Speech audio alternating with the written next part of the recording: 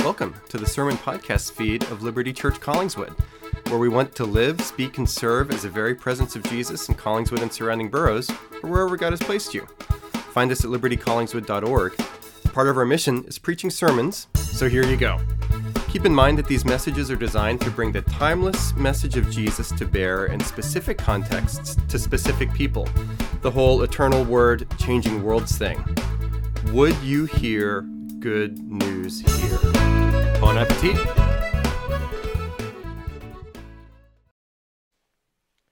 Listen to me, O coastlands, and give attention, you peoples from afar. The Lord called me from the womb, from the body of my mother he named my name. He made my mouth like a sharp sword. In the shadow of his hand he hid me. He made me a polished arrow. In his quiver he hid me away. And he said to me, "You are my servant, Israel, in whom I will be glorified." But I said, "I have labored in vain. I've spent my strength for nothing in vanity. Yet surely my right is with the Lord, and my recompense with my God." And now the Lord says, "He who formed me from the womb to be his servant, to bring Jacob back to him, and that Israel might be gathered to him, for I am honored in the eyes of the Lord, and my God has become my strength." He says, "It is too light a thing that you should be my servant to raise up the tribes of Jacob, and to bring back the preserved of Israel. I will make you as a light for the nations, that my salvation may reach to the end of the earth." This is the word of the Lord. Please pray with me. Father, as we continue to gather together during this Advent season, I pray for a renewed sense of gratitude and love for your Son, our Savior Jesus. Holy Spirit, I pray that today and throughout this Advent season, you would assure, convict, and soften our hearts to receive the reconciling love of our Lord who was born to bring us into relationship with the triune God, and will come again to ultimately bring us home to live with you, Abba Father, Lord Jesus, and Holy Spirit, forever and ever. Amen. You may be seated.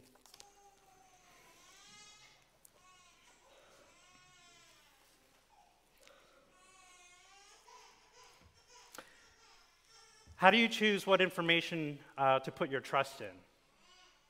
How do you choose what information to put your trust in? This is a question that I've been struggling with,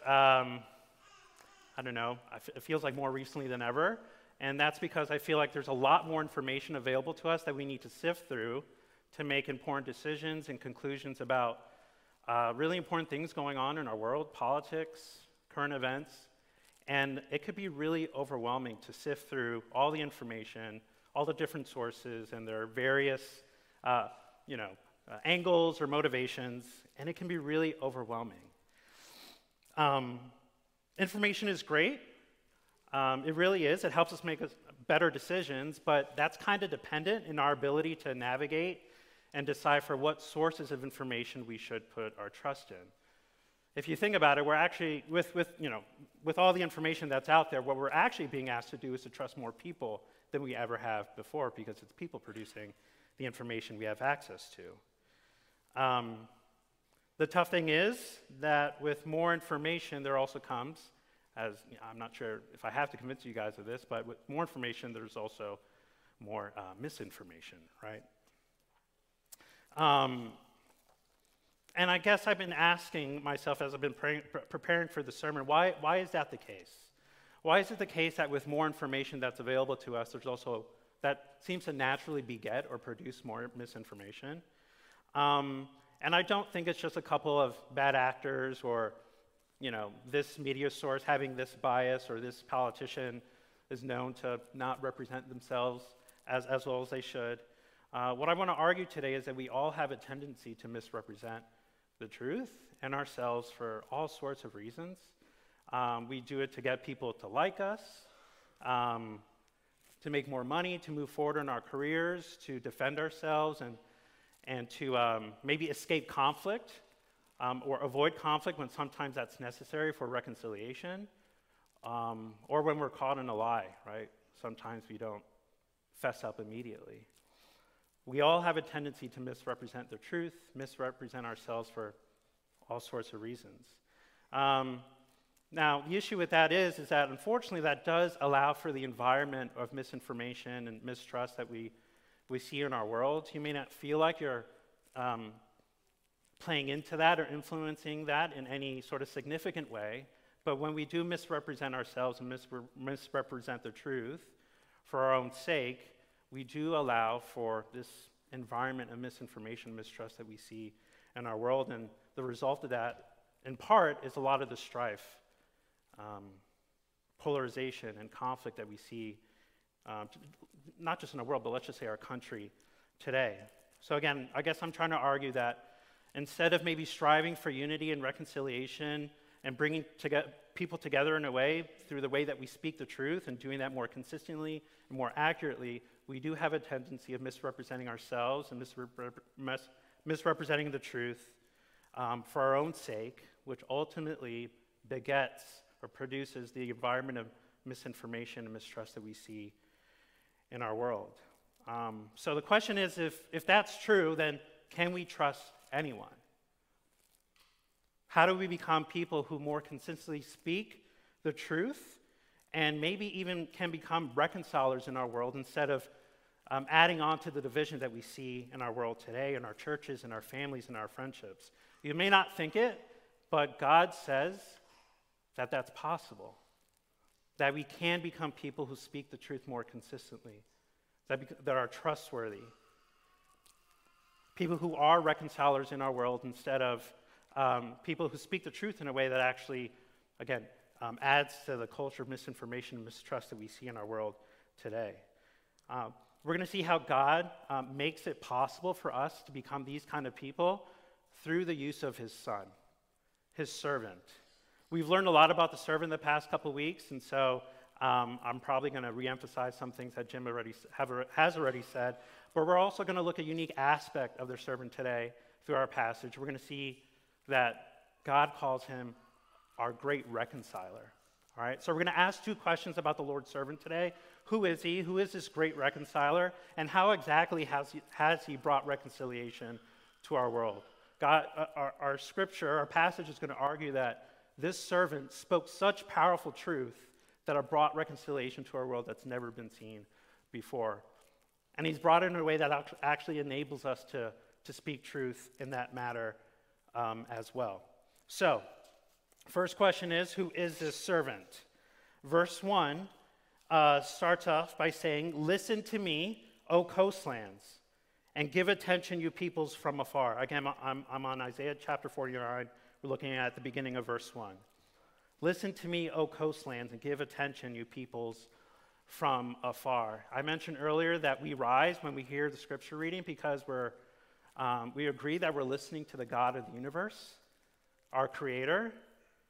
There's only one being or one person in the entire Old Testament that says, "Listen to me," and commands the attention of the world in this way, and that's God. The Lord's servant seems to be saying that he's like God. He's commanding the world to listen to him and to his words. Not only that, but we look at the rest of verse 1, and it says, "The Lord called me from the womb, from the body of my mother, he named my name." So not only is he claiming that he's God, but he's also claiming that he's going to be born from a woman, that he's human, right? Bold claim. Anyone comes up to you on the side of the street and tells you that they're God, you're going to want to find a quick and easy way to exit that conversation, right? It's kind of strange. So why in the world should we trust what the servant has to say, that he's both God and man, apparently? He's going to answer this question by telling us what his purpose was for being born as a man. We're going to jump over to verses 5 and 6, and we'll go back to the preceding verses later on. But if we look at verse 5, it says, "Now the Lord says, he who formed me from the womb to be his servant, to bring Jacob back to him, and that Israel might be gathered to him." Skip over to verse 6. It says, he says, God is saying this of the servant, "It is too light a thing that you should be my servant, to raise up the tribes of Jacob and to bring back the preserved of Israel." So what we learn in verses 5 and 6 is that the servant was born to reconcile human creation, not just the people of Israel, the entire world back to God. It's hard to understand the impact of these two verses and God's desire to want to be reconciled with the world without reading the rest of Isaiah. But just to say, in the first several chapters of Isaiah, after you read them, you're going to ask yourself, why in the world would God want to be reconciled to the people of Israel or to its surrounding nations in the first place? The reason being is that if you just read the first few chapters, you see God exposing the sin of the people of Israel and the world again and again. And we're not talking about God being like petty or anything like that. We're talking about God exposing true evil. We're talking about religious and political corruption, oppressing the poor, injustice towards widows and orphans, right? Like, who does that, right? But these were the sins that the people of Israel and the surrounding nations were participating in. So that, again, will leave you to ask yourself, why would God want to be reconciled to the world and to the people of Israel during this time? It's just a crazy thing to think about, that God, again and again, shows throughout the Old Testament and here in Isaiah, in these latter chapters and the servant songs, that he still wants to be reconciled to the people of Israel and to the world. It almost seems a little naive and foolish, but his love for his creation, for his children, is that great. He could just wipe out Israel and the nations and start all over again, but that's not what he wants to do. He wants to use his servant to reconcile the world back to himself. And I think this is one of the reasons why we can trust the Lord's servant and his bold claim that he's both divine and human, because despite being presented as this powerful figure who could theoretically wipe out Israel, wipe out the entire world for their sins and for the rejection of God, we see that he is willing to be used by God to bring human creation back to him, back to God. How exactly is the Lord's servant going to do that? Right? How exactly is the Lord's servant going to do that? If we look at verse 2, the beginning of verse 2, it says, "He made my mouth like a sharp sword." All right, the Lord's servant is, if he's divine, you might expect that he would be equipped with something more than just his words to bring about reconciliation between humanity and between God. But that's all he has, right? That's all he has. It's his words. But apparently they're powerful enough to bridge the great chasm that's existed between human beings and God ever since humanity decided to reject their creator. But how in the world can words be this powerful? Powerful enough to bring reconciliation between humanity and God. I want to illustrate this by having us think through how our own words affect, either negatively or positively, they can have a real large effect in our relationships. I'm going to illustrate this by reflecting on a scene of an episode of Yellowstone that I just watched. I'm not sure how many of you have watched that show. I hear it's pretty popular. I'm in the second season now. But during the opening scene of an episode in the second season, we're flashing back between a conversation between John Dutton, who's the owner of the Yellowstone Ranch, and his son Jamie. Okay, the show, if you don't know, is set in modern day, but the flashback goes back maybe 20, 25 years when Jamie's old enough to start thinking seriously about college and what he should do in his future. John Dutton, again, the father, asked Jamie, "Ever think about what you want to be when you grow older?" Jamie says, "You," right? Now, it's hard to understand the impact of that short word without watching the show, but from what we know about Jamie is that he has this insatiable need for approval, not just from everyone to some degree, but especially from his father, John. Now, John is emotionally distant. Maybe he's just kind of a man of his time, but he's also made his family's ranch the most important thing in his life. As a result, John and his family are one of the most influential and powerful families in the area, in Montana, but it comes at a great cost, right? It comes at a cost of his children's sense of security, value, psychological well-being, and yes, to some degree I am talking about Beth in particular with that phrase, if you guys have seen the show. But in another sense, all of his children suffer from this, and as adults, they behave in some pretty destructive ways. So when Jamie tells his father, not to mention they've also gone through an extreme family kind of traumatic incident that doesn't seem to be talked about or processed, at least thus far on the show. So they also have that going against them. But when Jamie tells his father that he wants to be him when he gets older, your heart kind of breaks for Jamie. Because what's underneath that response feels like it's just a child crying out for the approval of his father.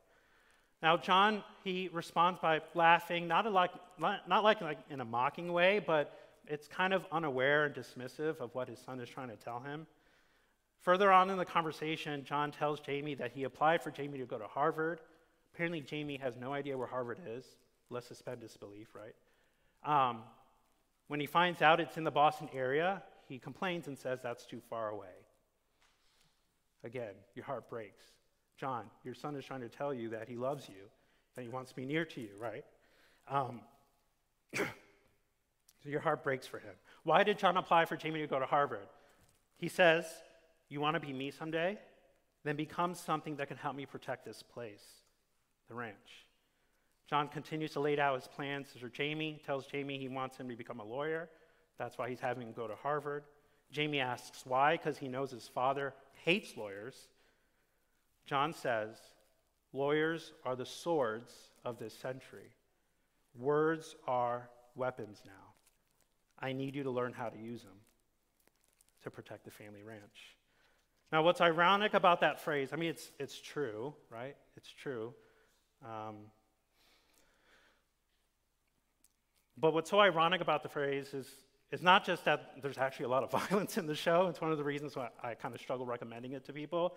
There is a lot of violence in the show. So, but what's also ironic about that phrase is the fact that John fails to see how his own words, or his lack of words, right, in approving his son and articulating his unconditional love for him, that's actually wounding his son, right? And John justifies what he's doing, his desire to protect the family ranch, by saying that this is a way of protecting his children's inheritance, which isn't a bad thing in and of itself, but protection and preservation for the sake of one's family can become entirely selfish and harmful when it becomes more important than your own family members that you're supposedly trying to protect.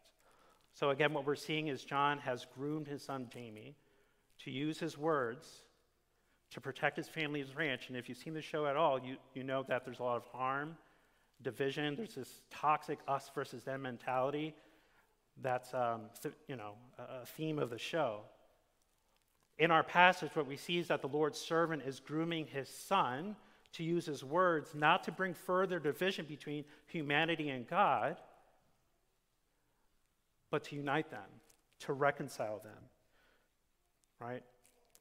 If you're receiving information from a source whose sole motivation is to bring people together, in this case, the Lord's servant wants to bring humanity back to God, that might be a source worth trusting in. And I think that's a great diagnostic question if you're trying, like me, to sift through all the information that's out there to make important decisions about things. It's not a diagnostic question that's applicable all the time, but it's helpful. What is the motivation of this source of information or this source where I'm receiving this information, right? How are they articulating maybe their opponent's viewpoint?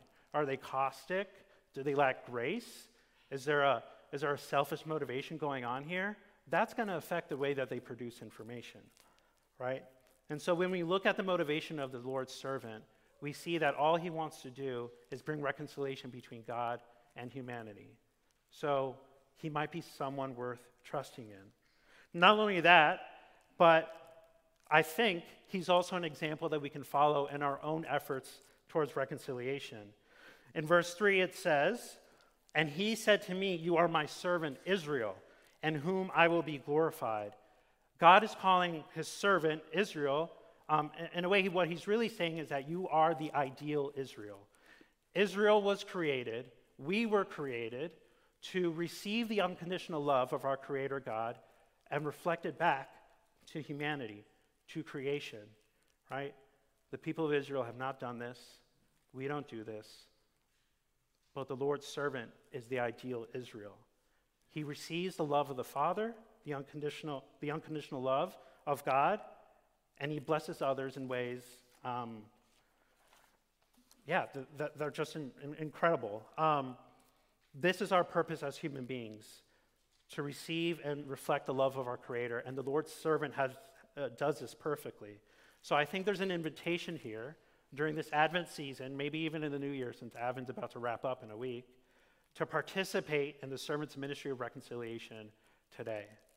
How do we do that? You might want to prayerfully consider who you might need to reconcile with during this Advent season or during the new year. There's a couple ways for you that you can think about discerning that. One, if you have very negative or obvious negative feelings towards someone, resentment, bitterness, that might be a sign, right, that that's someone you might need to reconcile with. But more subtly, if you're indifferent, let's say, towards your spouse, right, you've grown indifferent towards your love for them, or towards their well-being, that might be a sign that there's something that needs to be reconciled there. So once you figure out who that person is, the Lord's servant is recommending us, telling us that we need to speak, right? Speak words of reconciliation. We don't use words as weapons to intentionally harm people, although when we do, speak truth, that occasionally can offend people, and that's kind of the case, but we don't intentionally go about doing that. Our intention in reconciliation is to be reconciled to our loved one, to whoever we decide we need to be reconciled with. So that might look like you having to be honest, right? Being true about yourself and how you've contributed to the division in your relationship with someone, and that might result in the other person also having to say sorry and confess.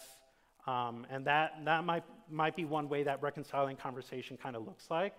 But it also might look like you just calling someone out and letting them know, hey, this is how I'm experiencing you, and it's causing division in our relationship, right? And unfortunately, sometimes that might also lead to boundaries, right? But we don't use boundaries necessarily to avoid conflict. We use boundaries in our relationships to let someone know, hey, this is what you're doing, this is what you're saying, you're not stopping, and so I have to place a boundary here. The long-term effect of that boundary, I hope and pray, is for us to be reconciled, right? In any case, whatever that conversation looks like, my hope is that your motivation for reconciliation with that person is a reflection, an intentional reflection of God's reconciling, undeserving mercy and love towards you. And the reason why that is important is because let's say you have a reconciling conversation with someone and things are great. You might think that that's the end of your need to reconcile with people, which is not the case. This is a lifelong ministry. If you become, as you become more and more convicted and understanding the love of God for you, his unconditional love for you that we don't deserve, you're going to want, your love for people should grow, right? And the net of people that you want to love should grow, right? But because we're on this side of heaven, unfortunately, we're going to harm those people that we love, in which case we're going to need to have reconciling conversations throughout our life. But I guess what I'm trying to say is that we should follow the Lord's servant in his example.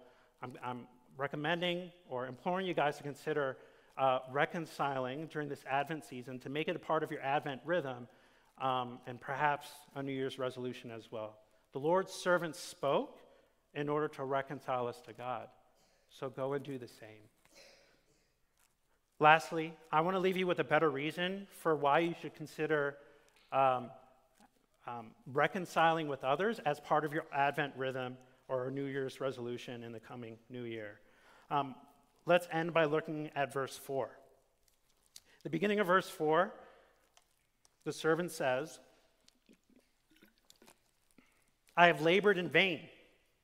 I have spent my strength for nothing and vanity.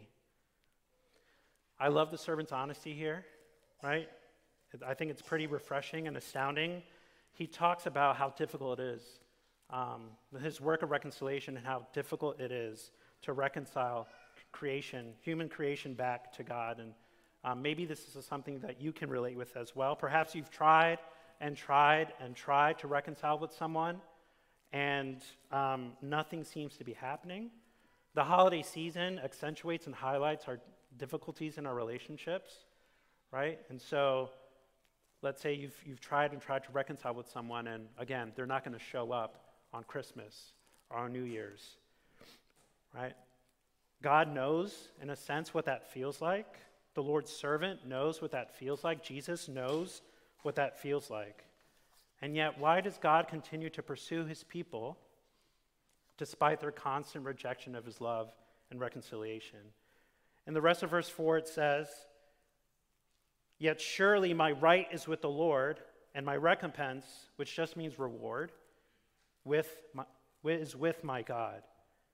The Lord's servant says that what motivates him to continue to try to bring human creation back to God is a reward. Now, that kind of sounds selfish, right, on the surface, but what does that exactly mean? What is this reward that he's talking about? In order to be concise, we need to look ahead and look at Hebrews 12:2, which says, "Jesus, the founder and perfecter of our faith, who for the joy that was set before him endured the cross, despising the shame, and is seated at the right hand of the throne of God." The theme of this week in Advent is joy, and I think it's amazing to consider the fact that when Jesus thought about reconciling you, being reconciled with you, doing the work that he did on the cross so that you can be reconciled to God, when he thought about that while he was on the cross, the joy of your relationship with God being reconciled actually helped him to endure the suffering on the cross. It brought him joy. That joy allowed him to endure the suffering on the cross, which is kind of crazy to think about. When Jesus participated in the most powerful act of reconciliation in human history, dying for us and taking on all of our sins, including our failures to be reconcilers in our world, including the various ways that we use our words to hurt those that we love, what motivated Jesus to die on a Roman cross for us was the reward that he would one day be seated at the right hand of God in heaven and glory at the reconciliation that the triune God brought to the world through Jesus the Son, the Lord's servant. Now, obviously, this reconciliation came at a great cost. Jesus had to be faithful to do something that no one will or ever has been asked to do. Yes, Jesus, the Lord's servant, was equipped to bring reconciliation to the world through the power of his words, but what words exactly? Right? What words exactly? We see occasionally in the Gospels that Jesus chose to not speak when he could have, when he was tried unjustly, when he was arrested, he claims that he could have brought angels to come and protect him, and he decided not to speak. But he did speak words at one point that brought about the reconciliation that the prophets of the Old Testament had promised that was going to happen through the Lord's servant. What were those words? They weren't words of obvious strength in any way, but they were words of weakness, vulnerability, and shame. On the cross, the Lord's servant said,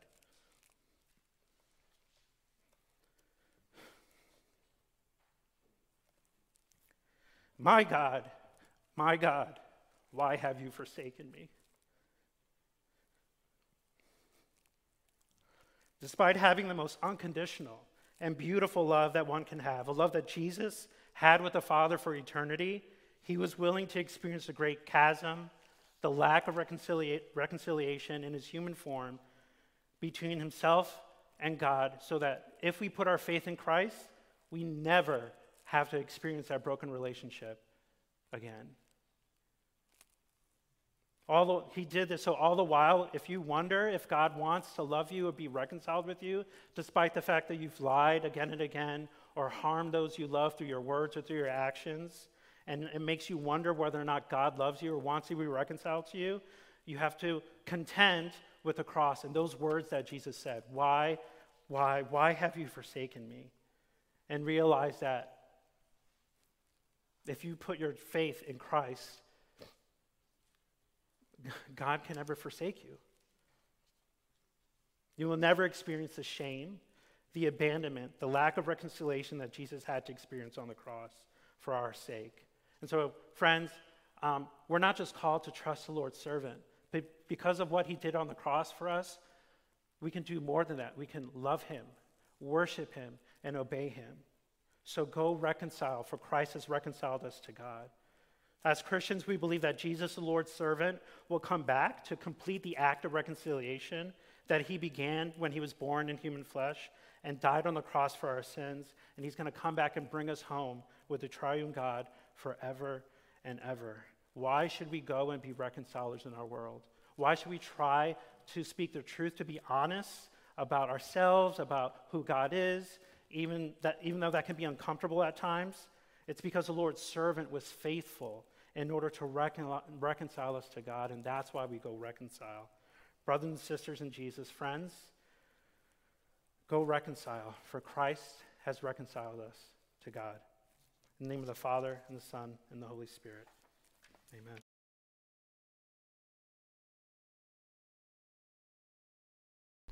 Hey, could that have been the best sermon ever? The odds are strongly not in its favor. Still, thanks for listening, and be sure to rate, review, and subscribe. You can also check out our version of a preaching after party, the Post-Sunday Blues, a preaching post-mortem, on the same podcast feed, where you can go backstage with the sermon. Live, speak, and serve at you later.